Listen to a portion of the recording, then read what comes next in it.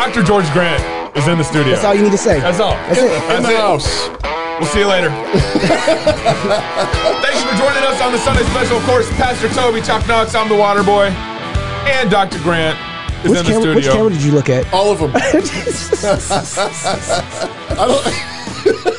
I was looking at you. You just kind of did this You see what little... Toby does the scan thing.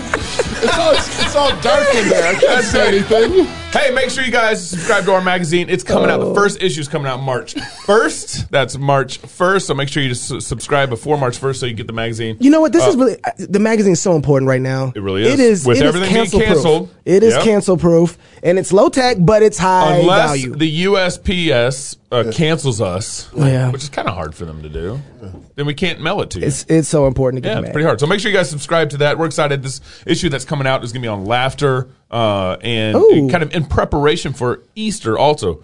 So Francis Fukushon is going to have actually Easter recipe in there talking about it and everything. Easter is the great cosmic joke on all evil. That's right. It's the point at which God's It is laughter. the laughter of heaven. It is. Amen. Absolutely. Amen. And then, of course, we're going to be in we're going to be Rapid City. Rapid See, City. you make him nervous. Rapid City, South Dakota.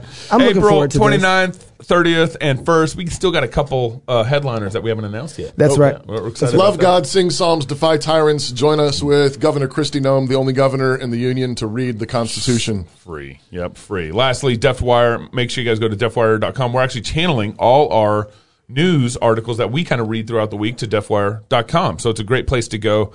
And it's kind of our aggregator for you and everything. DEFT. Deft. What does deft mean? It means skillful. Let's ask the doctor. Ooh. What does deft mean? It means agile. Sounds like my basketball It game. means agile. Oh, now, come on. Wow.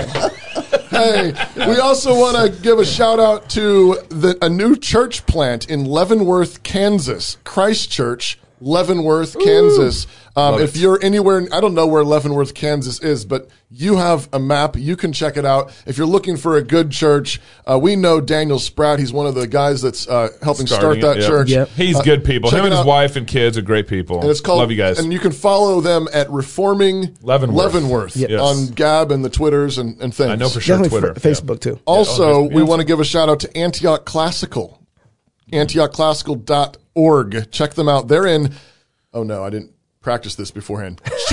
Chickasha. I'm going with Chickasha, Oklahoma. It's all right. It's Oklahoma, so you can pronounce it however you want. Chickasha.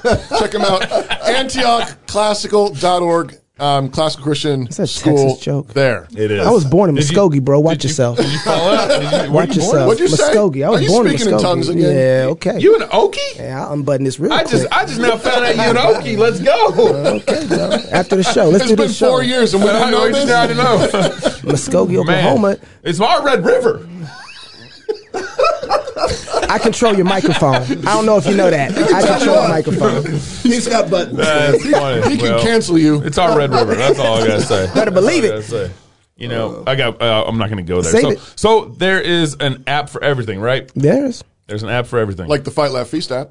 Oh, that's right. You can sign. That's you can right. get that. Sure. Is it on your He's phone, coming Dr. in. Grant? It is on my phone. Look at that. And it's That's where great. you'll be able to catch George Grant's new podcast. He's coming on. He's coming on the Fight Laugh network. Feast network. That wasn't part of my news segment, so you kind of messed up my segue a little bit. Okay, try it again. There's an app for that. There's an app for everything. What kind of app for what? So, you know, the coronavirus, you know, that thing that's been Never going heard around? of her. Is that still Never real? heard of her? It's still, I don't know. We never know if it's really real. Biden's president now. I thought it was all over. Well, I'm going to get there in a second. But they developed, in China, they've developed an app that kind of feeds your certificate of vaccination to other apps. And so, like, your ride-sharing app. And so when you go into a ride-share, you got that certificate gets fed to the ride-sharing app, and they now know that if you have been vaccinated. So any public place you go, you have to show your app and show your certificate. Well, on they're that communists. app. And so the But U.S. you know, Clear is working on the same thing for the U.S. Clear, yes. They're working with the NBA, and they. Oh, of course. Yeah. NBA's communist too. Ticketmaster's talked about this, but what's crazy about China is they actually are feeding other apps. Yeah. So the way theirs is connected to make Right. sure that it goes to all the other apps that you use. You think that there's any security issues there? Any privacy concerns? No. Any privacy concerns there? Nah. So they're working on that. But here in the U.S., what's amazing, we might not need the app. No. Because what's amazing is you'll look that the infection rates have plummeted about 30% since, look at that date, about January 20th. It's a Biden miracle. You see that January 20th date? Yeah. Everything kind of peaks, and then since then it's plummeted 30%. Yeah. And you look, it's the last date is February 2nd. The map's a little jumbled at the bottom. A few days out. But it's February 2nd. Yeah. And you look, you kind of trace that line back to about November, 4th. Okay. Where it kind of equals the same data and back in November 4th. Election day. Yep. And that's where we're at now. We're back to November numbers. Okay. And so you kind of see where it peaks, but then you kind of really see about February 20th is where it kind of peaked. You can kind of, again, the map's jumbled. About February 15th, February 20th is where it kind of peaked in the data. And so now we're 30% down. I think you mean January. Excuse me. But Thank here's you. the great news. Yep. There is no flu. The coronavirus has destroyed flu season. Obliterated. Yeah, I've noticed that the numbers are actually zero for flu, and everything's coronavirus. Yeah, Right. yeah. We have 250,000 people who typically die every year from flu. Right. None Yeah. this year. Right. Zero. And it's amazing because I should have had that chart up here. I should have had that chart. It's a miracle. It is. well, now it looks like you can politicize the flu too, though. If they can continue to do this, right? If they can do this with the coronavirus, what other sickness can they politicize and manipulate you with? Well, here's the great one. The climate czars are talking about possible lockdowns. For what? I guess if it gets too hot, too cold, Why not? too much rain, Right. Why not? Really? something. Have they really said? Well, I saw my some. goodness. I saw There's some an article in the London Spectator today Okay. about the possibility of climate lockdowns. Wow. I saw that they actually noticed that some temperatures rose during the lockdowns. Yeah. and Because they- the air was cleaner. And they speculate that it was because that the air was cleaner, less particulate in the air, less deflection of the sun's rays. So it was actually warmer because people were not out. But haven't they been selling us that we need to make the air cleaner so global warming will stop? Hey, Gabe, stop asking Whoa, questions dude. like that. That's Whoa, logic. Hey, Dr. Grant, I do want to ask you though. You brought up the czar. What about the reality czar? Have you Have you thought heard about that? Have you heard about that I've at all? applied. Hey, if you're going to be the reality czar, I'm totally for it. No. Just remember the next reality czar after Dr. Grant. Then is we not have a gonna be problem. That's So great. true. You're true. Remember precedent. You're right. Let's You're not right. do Let's it. not set the precedent. You're right. You're right. That's hilarious. But as that's become an option now, what kind of place do you think that's going to take us to? Well, first of all, the great thing is that nothing so far that Biden has done has been law. Right. Yeah. It's all been orders. Executive Yeah, orders. that's And right. so the creation of these kinds of things can be just as easily reversed. Okay. And so it really is a kind of madness, Right. obviously. But the truth is that stuff like that doesn't have to affect us on the ground in our callings every day. It's worrisome in a sense. But what happens in Washington really doesn't change what happens at my house and in my neighborhood if I'm doing my job. Yeah. At a local level. Did you see North Dakota, and I think South Dakota has a version of this where there's a bill being put forward that they don't basically any of Biden's executive orders that they won't follow. So the bill's just That are basically not saying, constitutional or something That's like that. right. Yeah. On it. Yeah. Yeah, there are two great tools that the Constitution gives us that we hardly ever use. One is magistratal interpositionalism, which is what they're doing. They're Lesser magistrates. Doctrine of lesser magistrates. Is just saying that's not constitutional. We're not enforcing it. Yeah. And the other is jury nullification. Right. That's where the jury says, not only are we acquitting this defendant, but we're saying that the law itself was a violation of law. Yeah. So when you go to court, it's both the law and the defendant who are on trial. On trial. So jury nullification, the jury can say, sorry, no, that law is inappropriate. So if a jury says that law is inappropriate or not legal or not right, does that law just go off the books then when the jury does that? It doesn't. But what it does is it sets a precedent That's what I was thinking, for someone to then Repeal the law. Repeal the law. Right. Okay. And it's at least it's not supposed to just do that. But we've seen the opposite happen sometimes where, absolutely, like Roe versus Wade, for example, where you have a court ruling. Which is a violation of the 9th Amendment of the Constitution, which says that there are certain rights that adhere to the people, that the Constitution doesn't regulate and government cannot regulate. Right. That's interesting. Well, we don't really listen to that anymore. Do people read the Constitution? I mean, hold on. That what you just said Let me meant check. nothing. I've got a Constitution right here. Oh, fire paper. How about that? This little fire starting paper. It's in there. The 9th Amendment's still there. Well, I think still there. one of the reasons why there's so much political angst right now in our society is because it's kind of all boiling up at the Fed level. Right. So if that's absolutely. the relief valve for our political angst is actually states' rights. Absolutely. And even counties and cities. Yeah, and lesser magistrates. If governors and lesser magistrates will have the gumption. But, of course, part of the problem is that the feds control the faucet for budgets. Right. Dollars. Right. Yeah. And if they cut off the flow of dollars to, say, the highway department or, whatever. Well, and right now, that's the pressure. Right now, they keep pumping trillions and trillions of dollars, particularly into COVID stuff. Yeah. Right. Do you think that's keeping the states? That's incentivizing the states to shut down. Well, that's our own governor. Right. We have this in Idaho right now. Our own governor just rebuked the legislative branch because of the fact that they were saying, "Hey, we don't need the emergency funds." Our representatives are in there, hopefully about to pass some resolutions ending all emergency orders in the state. Right. And our governor, Republican governor, so-called, has rebuked the legislature, saying, "But if you do that, the money stops coming." I mean, he just said, He basically that's exactly what he said. The money will stop coming into Idaho. Do you really want to do that? But the most insulting thing about that was that who sends the legislators there? I did. We do. Yeah. So who is he really talking to? Us. He's like, shame on you guys. Yeah. He's rebuking us because of what we sent them there to do that exact thing. Exactly. Don't you want free money? Exactly. It's like, well, don't you want businesses to reopen? Don't you want industry to start? No, he wants that government cheese. He wants that federal cheese. Exactly. and that's what he's saying. We'll lose the stand in federal line. But South Dakota, Yep. they rejected all of it. That's why we're going to the rally. That's right. Yep. Well, so part of the problem here is our governor also in Idaho didn't really put up a fight. So we passed HB 500, which is legislation saying that men cannot play in women's sports. Yeah. in Idaho. Yeah, we passed that we here. did We pass passed that. that here.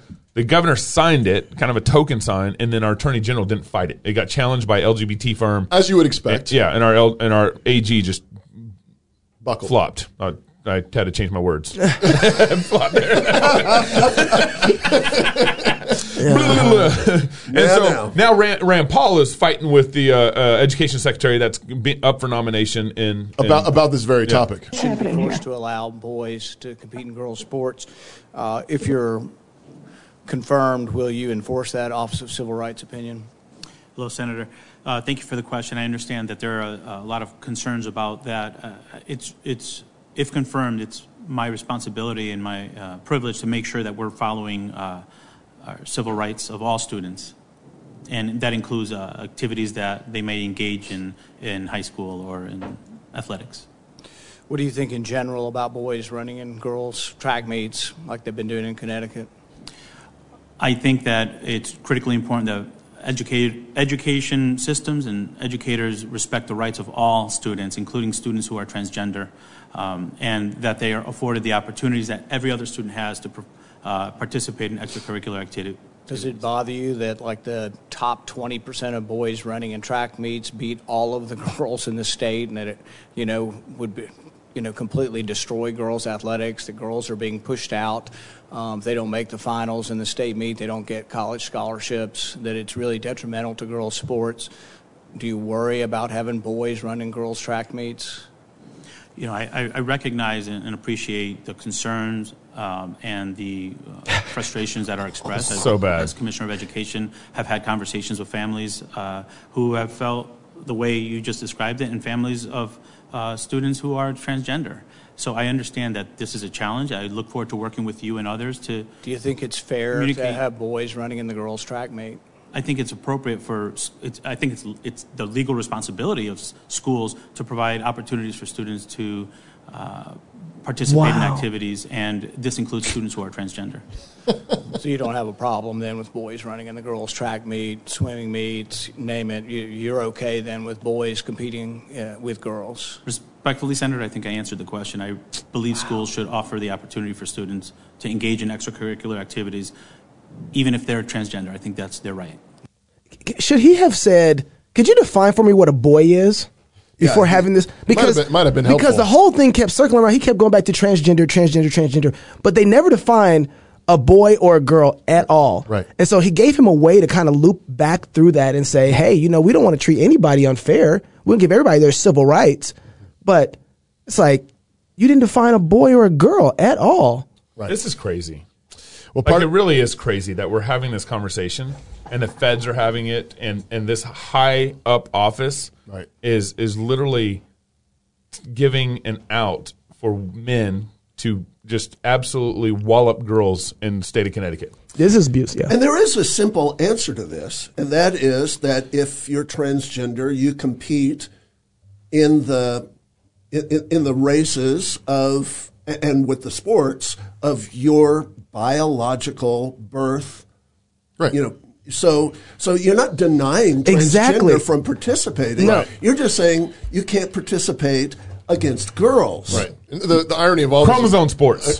The irony of all this, of course, is that the Title IX protections, whether it was a good idea to do them or not, initially were there to protect women's sports. Right. To say that women can compete in a way so that they're not forced to either try to get into the boys' sports or compete against them. Well, and part of what it included was if you're going to have X amount of men's sports on your university campus, you need to have X amount of women's sports on university campus. They were trying to create this equality. A kind of parity. Yeah. And I think that we set ourselves up for problems when you have the government regulating all of that to begin with. Yeah, that's right. Sure. That's right. But now they're just completely allowing that to destroy the very thing it was created to do. I mean, Ron Paul should be horse laughing that guy. Oh, yeah. Like, that should be his response. I mean, he's kind of almost taking him too seriously. Yeah. Well, but you can see he's horrified. He is. He is absolutely horrified. Absolutely. And he's refusing to use the language of boys, girls. I appreciate that 100%. And that's a really good thing. Yeah. And it was so clear. It was clear. So clear. Boys and girls. It's clear. Get your kids out of government schools. That's the first clearest thing. Absolutely.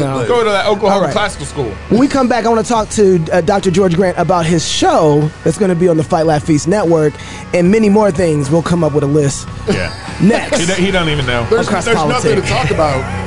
Nothing to talk about. My name is Jamie Piles. I joined Samaritan in December of 1996, so I'm coming up on 24 years.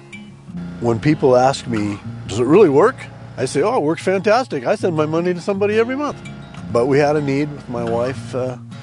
Spent a little bit of time in the hospital about 3 months ago, and so I had a checklist with about 39 names on it, and 39 checks came in. Some of the cards, some of the things people had to say, it was amazing to watch.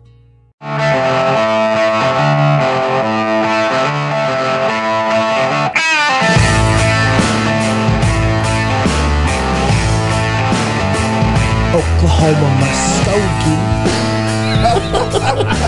I'm sorry. Did I say Rub it in. Man. Welcome back to Cross Politics on the Fight Laugh Feast Network. With us in the studio, in the house, Dr. George Grant. He's back. Thank you so much for joining us. Yeah. My pleasure. Have you been in the studio before? I have. Yes. Okay, all right. I knew a couple of times. Okay. Was that in the piano shop or was that in this one? It was in this It was one. Okay. That was just. Well, I can't believe you guys forgot that. I didn't forget Dr. Grant. Thank you. Yeah, you sit next to the man. Dr. Grant is the pastor of Parish Presbyterian Church down in Franklin, Tennessee. Let's see what else it says here. Director of the King's. I'm not even going to pretend I'm making. Director at Kings Meadow Study Center. You don't know these things. Chancellor. You're a chancellor, aren't you? Franklin Classical School. Okay, all right. Founder of both Franklin Classical School, New College Franklin, coordinator of the Chalmers Fund. Yes. That's all accurate so far. He's the author of dozens of books in the areas of history, biography, politics, literature, including one on the ACLU. Yes. Which you just were telling us about in the break. What's it called? Trial and Error. And that's where you could find out a little bit more about jury nullification. Jury nullification. So if you're interested in learning more about that, he mentioned that in the first segment. Check out Trial and Error. He's also the author of this book, In the Shadow of Plenty, Biblical Principles for Caring for the Poor. You have pioneered efforts to establish classical Christian schools around the world, actually including in Iraq. Kurdistan. Indonesia. Yeah, Kurdistan. Something else I just heard is that he actually has world records for swimming or something like that? No. Okay. All right. In women's sports? No, I was... Oh, you just did that. Wow. Really? He's from Texas. Yes, I know that. Yes. That's why we can joke. When I was in Texas, I did swim collegiately. Okay. But in high school, I was involved in a series of trials to pick the Olympic team. Okay. It wasn't the Olympic trials, but it was the pre-trials. Nice. Okay. You were involved in those. I was involved. So you went in to the those, Olympics? No, I didn't. Okay. All right. Cool. And there were several world records that were broken in my event. Wow. Heat after heat after heat. So I actually went under the world record, but I was also beaten. But you weren't the new record holder. No. I got you. Never. Okay. You do know you can identify as a record holder. Self-identify. Self-identify. Yeah. Perhaps most importantly, you have a wife named Karen. I do. And 3 children. 3 children. And how many grandkids now? We have 6, all boys. Oh, wow. All boys. Wow. Very good. And do you have What are the odds? questions for him? Well, I already know they're baptized. Okay, all right, just making sure. I already know that. And I baptized every one You of them. did, you? That's Yeah. right. And then right below that, the next most important thing that you need to know about Dr. Grant is Yeah, that baby. he's got a new show, a new podcast coming on the Fight Laugh Feast Network. So excited about this. And it's called Resistance and Reformation. Whoa, I didn't ask you. I'm excited. I'm excited. I got it, George. I got it. You can't hardly remember anything, but you remembered that. Don't worry, Gabe's not going to be on it. We don't know yet. Resistance And Reformation. and Reformation. Okay. And what's the plan? Well, it's rooted in the idea of Romans chapter 12, verse 2. Yeah. Which simply says, do not be conformed to this world, Right. resistance, Right. but be transformed by the renewing of your mind so that you may be able to prove or make manifest Right. what the will of God is, that which is good and acceptable and perfect. How to be obedient to God. Right. Yeah. So the plan really it's Knox's idea, which is that we're just going to take times in history where we have these extraordinary lessons that are directly applicable to the present day circumstances that we live in. Wow. You hear all the time that we live in unprecedented times. Yeah. Well, that's nonsense. If you know history, these are not No, you're right. unprecedented times. You're right. And so what we've got to do is we've got to remember all of these lessons. Right. In 1 Corinthians chapter 10, we are told that all of these things have happened as examples for us so that we will not stumble and fall in the same way that they did. Yeah. And immediately following that is what I call a plaque verse. The verse that you find on plaques in Christian bookshops, which says, no temptation has overtaken you, but such as is common to man. Right. That's not simply saying that God is going to give you a fire pole escape from any temptation. It's saying, know your history. Know what paths have been taken by others before so that you don't stumble and fall. So the way There's a great Paedo communion text in 1 Corinthians chapter 10 also. That's true. Yeah. But the first, so when he says, with the temptation, there will always be a way of escape. Right. It's in the context of know your history. That's exactly Get out of here. So the way of escape. so good. The way of escape. I mean, so often you read that verse, you see the plaque, it's on the Christian calendar. There's a sunset. There's little puppy dogs playing in the grass. But that it doesn't. We think it means like God is going to randomly, just sort of randomly give you away. Like all of a sudden you're blip, and you don't want to sin anymore. Yeah, the whole temptation. context from verse 1 all the way up to verse 12 is Know your history. beware lest you stumble and fall like they did. And there's a cloud of witnesses there. Know your I've history. given you all of this Right. as your example. That's the way out. So, Dr. Grant, can you take and kind of give us a little bit of history and bring us into the modern times so kind of we know how to combat some of the things we're doing? Like just a little sample of the show. Just a little sample. Well, for instance, the 14th century was the time of the bubonic plague. It was the time of the 100 Years' War. It was the time of the Hanseatic League, a monopolizing of commercial activities all across Northern Europe. Like Google. Exactly. Like big tech. Yeah. It was the time of the Babylonian captivity of the church, where serious Christians gave up on the possibility of integrity in the institutional church. Wow. So that's 14th century. So it's a terrible, terrible time. At that time, God raises up people like Wycliffe and Huss. Tyndall comes a little bit later. A little later. Let him finish, Gabe. He's right there on the edge, though. He's on the edge. Man. Don't worry. He was born. He was born late. 16th century. Was he? 16th. Who am I thinking of? Wycliffe? Wycliffe, Huss, Gerhard of Grota. Wycliffe. And these guys lay the foundations 150 years before Luther and Calvin. Yeah. Lay the foundations for what they will do. Right. It's a reminder that we have a multi-generational task before us, that we need to do good work in difficult times, and that God will honor that and bring flourishing and flowering in the days to come. And we need to know that That's stuff. good. And That's really good. Wasn't Wycliffe particularly? He capitalized on a lot of the innovation that was happening at the time, right? He kind of used Google.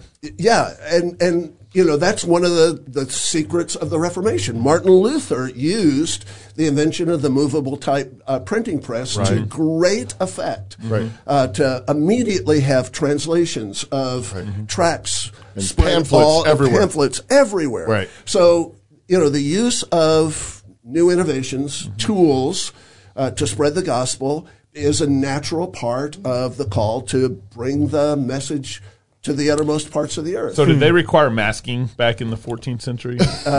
You know, it's interesting. Quarantine was for sick people.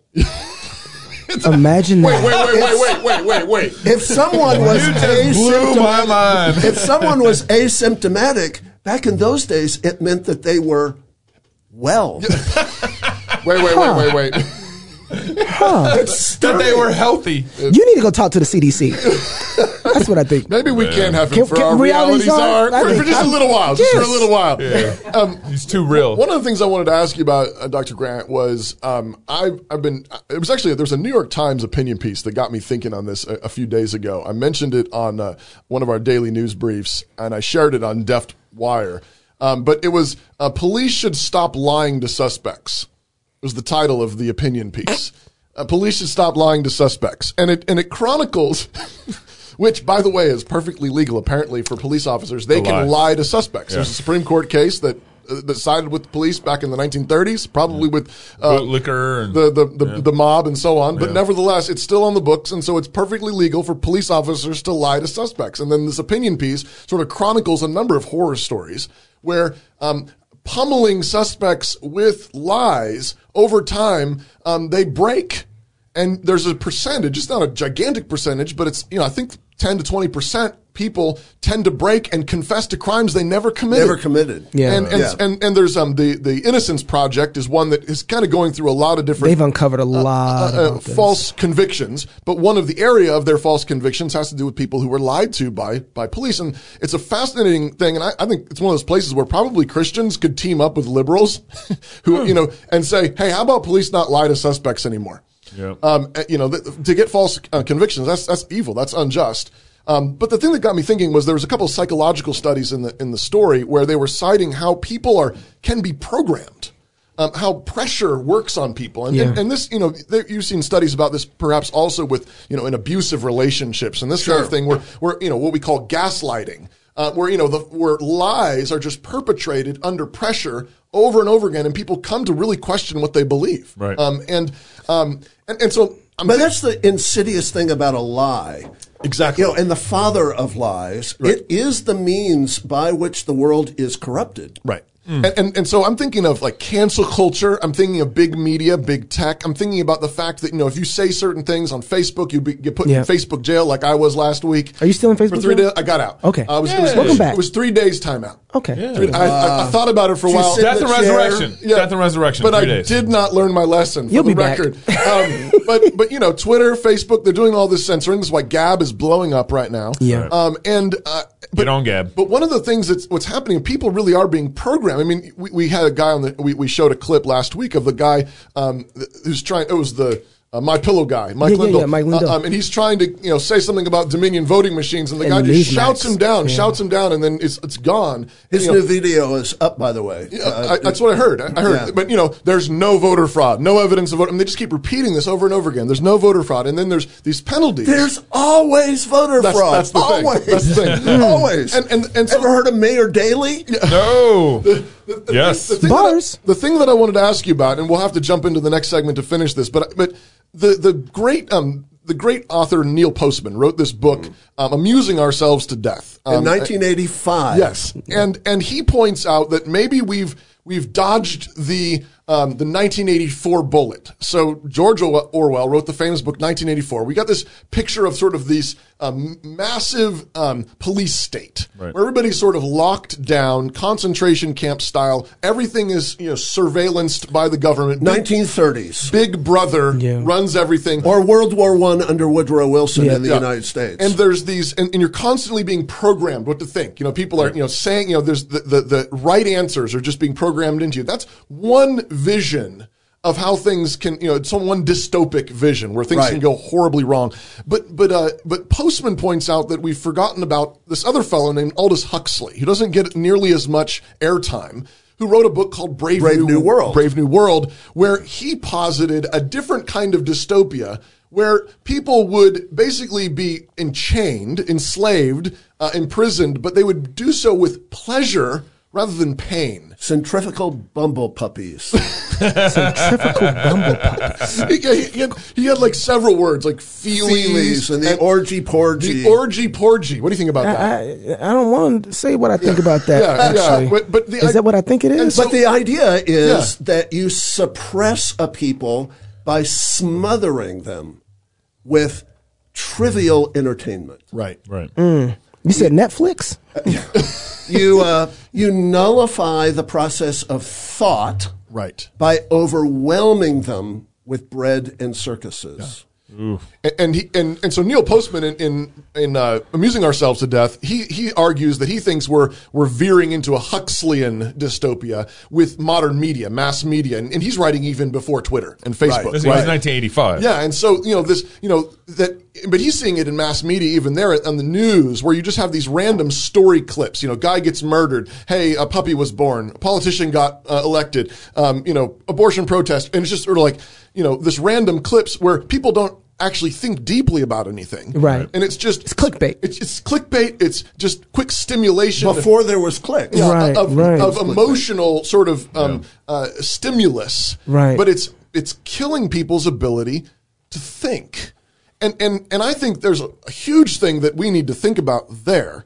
But it seems to me that in some ways, maybe while that's all been going on, an Orwellian piece has also been sort of developing behind the scenes, again, with cancel culture, people actually losing their livelihoods, getting fired. Maybe they're not yet in concentration camps, but there's people in Canada right now being held against their will because they traveled. They traveled. Yep.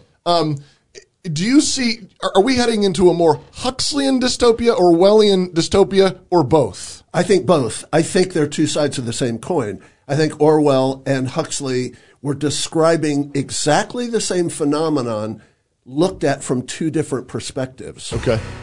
That's where we are. Okay. Y'all don't go nowhere. Okay. Hold on 1 second. I want to know the finish. answer to this question. More cross politic coming up in just a second. Hold on to that, Doc. Woo! Get your pen and paper ready. Yeah, right. Hi, I'm Robert Borton, CEO of Classical Conversations. Our most precious commodity is time. No one has ever lied on their deathbed wishing they had spent more time making money. They all wish they had spent more time creating a legacy. Our modern education system steals that legacy, steals that time from our children. That's why I'm passionate about homeschooling. That's why at Classical Conversations we want to give you more time to create that legacy, follow your passions, and glorify God. Visit classicalconversations.com for more information. So excited over here. You want to start the show or you want to? 3, 2. Stop counting. Just go. Welcome back. He's so good at it. To Cross Politics. It's like, let's do it again. It's like my favorite part of the show is when I get to count off. Hey, I want to let you know about the Psalm 124 Project. If you go to Psalm124project.com, you can learn about this cool scene with Pastor Dury in Scotland. What? He gets let out of prison sometime, I don't know, when was it, 18-something? Yeah. He's coming back into town. Pastor Doug Wilson told us about this in a recent sermon. He's preaching on Psalm 124. It's 16-something. Oh, okay, so during the Reformation. And somebody starts singing Psalm 124, which is about God's people being set free from a trap, like a bird getting set free from a fowler's net. And they start singing Psalm 124, and there's like thousands of people start singing in four-part lining up harmony, on the street with them. And lining up on the street. And the enemies of one of the enemies, chief enemies in the city, is terrified. He said it was more terrifying than anything that the Reformers had ever done was the sound of those Scottish Protestants belting out Psalm 124 in four-part harmony at the top of their lungs. And so Pastor Doug had this idea, Psalm124project.com, and he said, let's do this electronically. Let's do a cyber version of that. All of God's people learning Psalm 124, singing it at the top of their lungs. There's a version there that we sang a few weeks ago and recorded for you in two different places, in the field house and at Trinity. And so if you want to be part of the resistance, sing Psalms, period. But if you want to be on board right now, in particular, learn Psalm 124 and upload a version of you singing it or singing it with your small group or your church or your friends. We'd love to hear you. Let's listen to one another and encourage one another. We could go to war. We could go to war. For real. Okay. I'm for real. He's very for real. Dr. Grant, just before the break, he said, you think we're heading into an Orwellian and Huxleyan dystopia. So, again, explain how that's the two sides of the same coin. And then the follow-up, of course, is, so now what? What do we do? Yeah, so Orwell was afraid of totalitarianism. Right. Huxley was afraid of trivialization. But the truth is that always tyrants use the trivialization of culture to beat the people. To be totalitarian. Yes, and to beat them into submission, to flatten culture, to erase thought, analysis, and real resistance. And this is classic abusive behavior. I mean, what moderns would, passive-aggressive abusive behavior is your abuser trivializes everything and then is coercing you and manipulating you. Give an example of that. I think it's psychological warfare. You think about playing acid rock outside of Manuel Noriega's palace in Panama to beat him into submission. And then after you've taken him to jail in Miami, continuing to use acid rock played at blaring levels, it just beats him down. So, and it's frequently that then with randomly like maybe giving them something to drink or something to eat or something they want. Does this? And so think about this practically. You've got Biden, saying I just want unity, and then saying and you have to let transgenders in your bathrooms. So you're going to murder the babies. And here's your stimulus check. Here's your stimulus check. Now shut up. So does it kind of have that same process of desensitizing?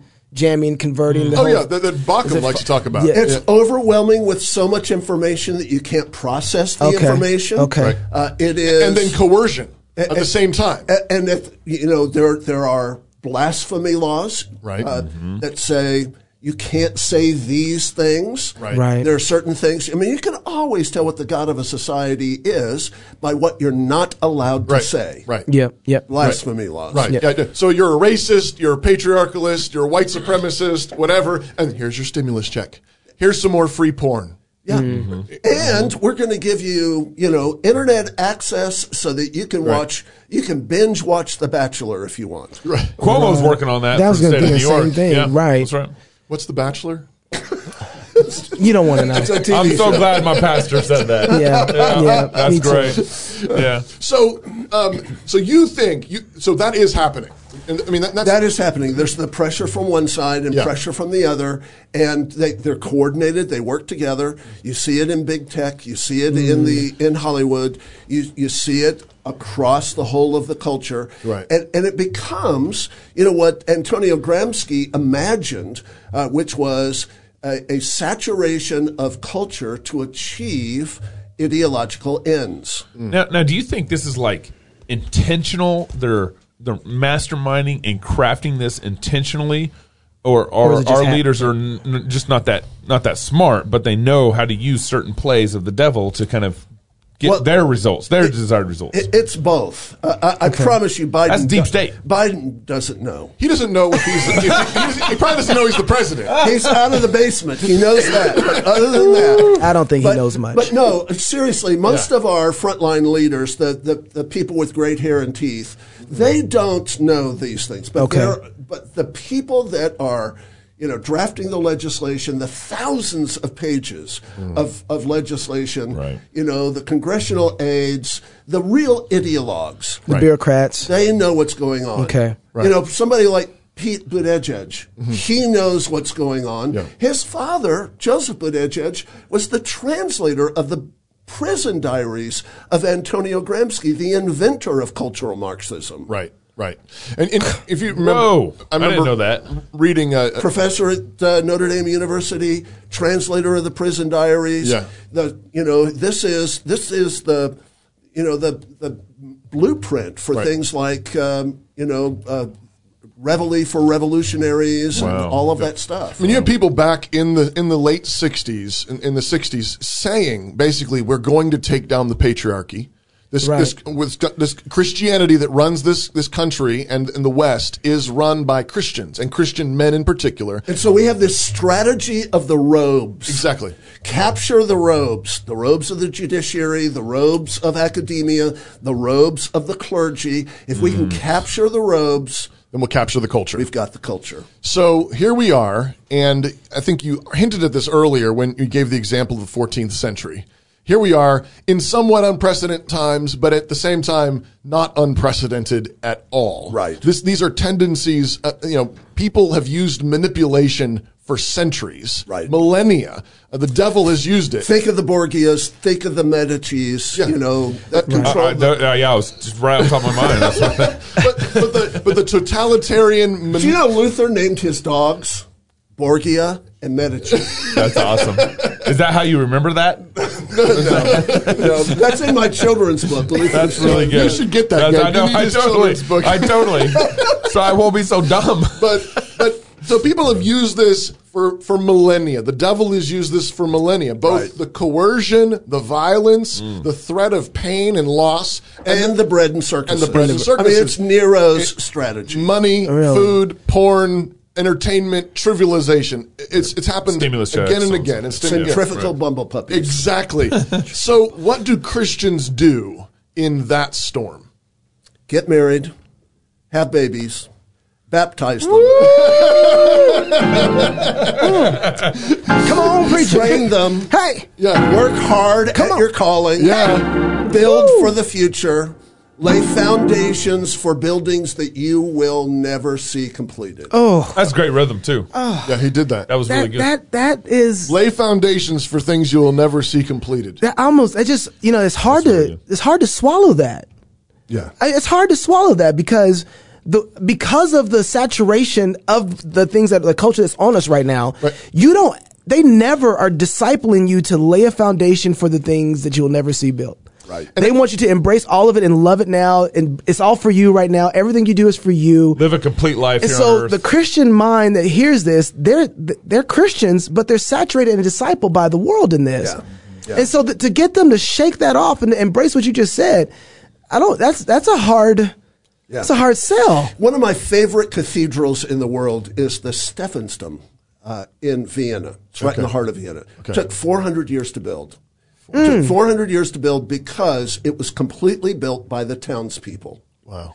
They would go to work in the morning, they would do their job, and then at night they would come, they'd meet their wives and children there, supper was brought, and they would work. Mm-hmm. Generation after generation after generation, knowing that they would never see it completed. Mm.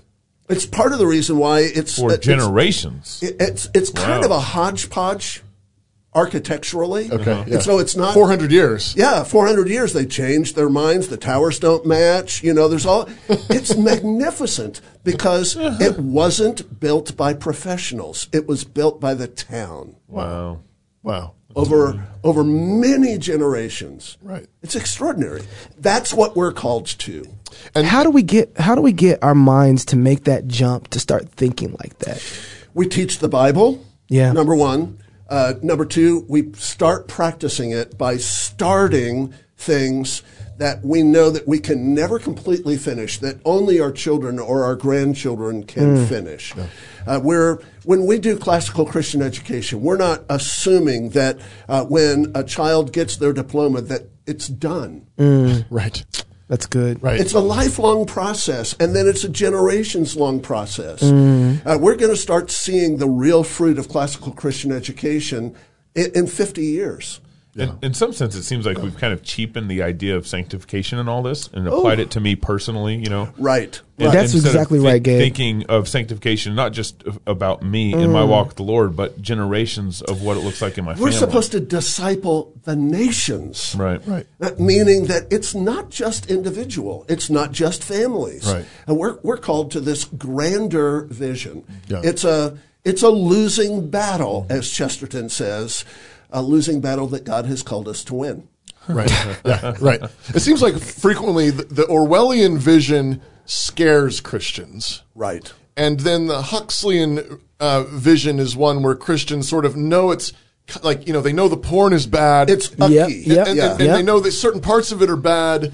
But they also, you know, it's sort of like, but it's kind of fun. And but my binge watching of Lost, I'm not kind so of much. interested. Yeah, in it but there are some I'm good curious. shows on Netflix. Yeah. So can I watch some of those How shows? many Christians love Game of Thrones, for instance? Yeah, well, You're probably the number one viewer. We've had tangles. We've had tangles with Christians. They on better that. Yeah. stop that. Yeah. But there's, you know, but you have this. I think, you know, again, fear, and then you don't want to be constantly in a place of fear and terror, and so you do want to sit down on a Friday night and hang out with your kids and watch something, but they know some of it's bad and so on. But you know, it seems like you've got those two fronts, where you have to resist the fear. Right. You have to say, no, God is in control. God is sovereign. Not Big Brother, not Biden, not Kamala Harris, not the Democrats, not the leftists, not the Gramscians. None of them are in charge. Jesus is Lord. And he watches over his people. And then you've got to push back against the trivialization, though, and you got to read a book. Right. That's right. You've got to read it to your family. Study the Bible. That's right. And recognize, I mean, even just the patience it takes to study something deeply. You were talking about classical Christian education. You know, you read books like, you know, Homer's Odyssey or Dante or, you know, Paradise Lost or something like this. And, you know, people spend their entire lives reading the Bible and studying it. Their entire lives studying these pieces of literature and poetry.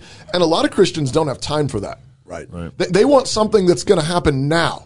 I want to put. Is there an app for that? Is there an app for that? There is. They want to know it now. They want the answers now. And the thing that this goes back to the discipleship and sanctification thing is it's pleased God. I mean, Jesus rose from the dead 2,000 years ago. Right. And God could have said, ta-da, it's all over. New heavens and new earth. But he didn't do that. Right. He said, now, Jesus is going to go to the right hand of the Father and rule and reign until all of the enemies of God have been put beneath his feet. Yep. And I'm going to send the Spirit. Yep. That's right. And now I'm going to work it out. We're going to build with all you pathetic people. We're going to build a cathedral. That's right. Over the next millennia. That's going to be a hodgepodge millennia with towers sticking out everywhere, but it's going to be glorious and beautiful because my people will have built it. Amen. And they would have built it by spending their lives for things they never saw the full fruit of because that's what faith does. Right. Do not be conformed to this world, but be transformed by the renewing of your mind so that you may be able to prove what the will of God is. So I think one of the takeaway things that I want to encourage people to do here is have at least one or two things you do in your life where you know that you are not seeing, you're not going to see the end of it, but you know is worth it. That's right. You know it's something good for your kids, for your grandkids. I mean, you should have more than one or two. Right. But at least have one or two. Yeah. And that's what discipleship is. Yeah. When you're pouring into a young man or a young woman, yeah. you know that you're not going to see the end result of it, but you invest and you pour in. Right. That's what starting a school is. That's what planting a church that's is. Right. That's what baptizing a baby is. Come on now. Right. Yeah. Well, and the topic of your podcast, Resistance and Reformation, resistance kind of works at several levels. For one, resistance in trying to build the long haul. There's a resistant factor there where you're building things that you aren't going to see. Yeah, resistance and reformation are actually two sides of the same coin. It's not two separate things. It's one thing. And it seems like the resistant muscle Christians have not built up very well. Whether that's because we're so prosperous and comfortable, and it's been easy. Yeah. Mm-hmm. So praise God for this moment. I mean, praise God that so many Christians have gotten rattled. Praise God. There was so much of the old normal that needed to end. It did. Yeah, absolutely. That's so true. Right. Yeah. When God takes us through deaths and resurrections, there are things that need to die. Yeah. There are things that need to die, and we need to be seeing those things. That your apathy, the tendency to just scroll through Twitter or Facebook or whatever to be easily entertained. Some of those things need to die. Yeah. Absolutely. They need to die, and we need to be giving ourselves to things that are more permanent, things that are going to last. Could you give some books, maybe something that people can read right now that would help them kind of get over this hump? Because I think that there's a lot of people out there that are like, yes, I need to do something. Where do I read? What do I jump on? I mean, there's so much good stuff. I did not much like the Benedict option, but Live Not by Lies is a really, really helpful look at the current circumstance. Roger. Yeah. So that's a good place. I would say, the Christian Almanac, which goes through all of the calendar, right, 365 days of the year, telling stories of what God has done in history on those particular days. I'm reading that with my kids right now. Every night dinner, you can just there's just really? one page. Yeah, every night. That's your book, right? It's January. It has a date on it, and you just read 2 pages really. Yeah, and then you're done. It's fantastic. It's great stuff. Yeah. I would also mention Amusing Ourselves to Death. I mentioned that earlier. Ourselves to Death. It's again aiming particularly maybe at a part of the threat that you didn't think about. A lot of us are thinking more Orwellian in some ways, but recognize that sort of the Orwellian tyrants in our day, they're using Huxleyan tropes. They're using Huxleyan moves to try to lure you into a sleep. And a bunch of people are waking up and saying, wait, how did I get here? How did I get this far down the road? And Neil Postman's Amusing Ourselves to Death is a really helpful place. And he was not a believer. Yeah. He was a kind of a Jeffersonian Enlightenment kind of thinker, but incredibly incisive. Yeah. Don't you have a history series too that you've done? I do. It's available on my website, georgegrant.net, and go through. I think that is literally from Genesis 1:1 all the way up to huge. the Is present. it a video series or a audio? There's some video and all of it's in audio. Okay. Yeah. Wow. So, I think two of the segments, 4 segments. It goes antiquity, modernity, the Christendom, and American. And I think 2 are video and all 4 are audio. Go get them. as much Christian history as you can get. GeorgeGrant.net. Yeah.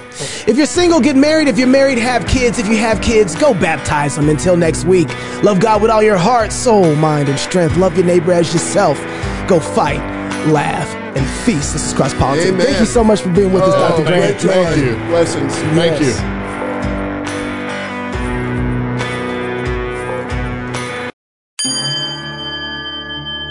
2020, God exposed America with a bunch of viral particles, a plague.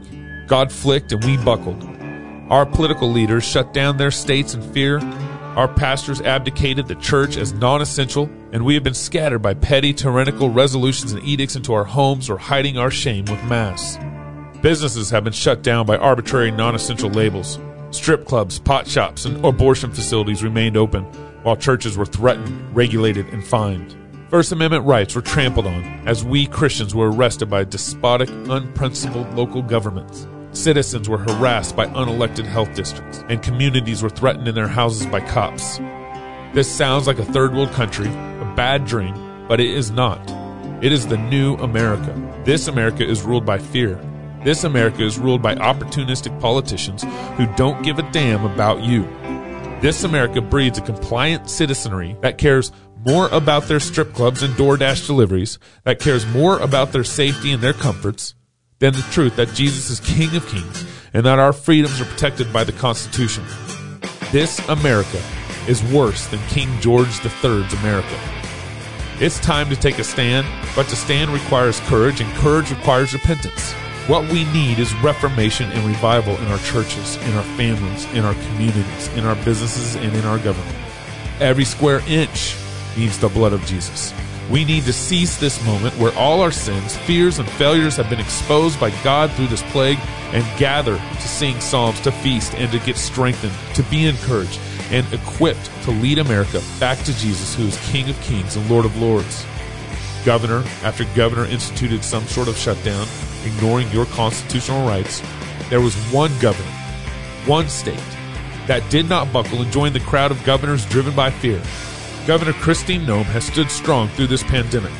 And so we are bringing our first annual Fight, Laugh, Feast rally to Rapid City, South Dakota, April 29th through May 1st. Join us in the land of the free and the home of the brave as we learn to love God, sing psalms, and defy tyrants.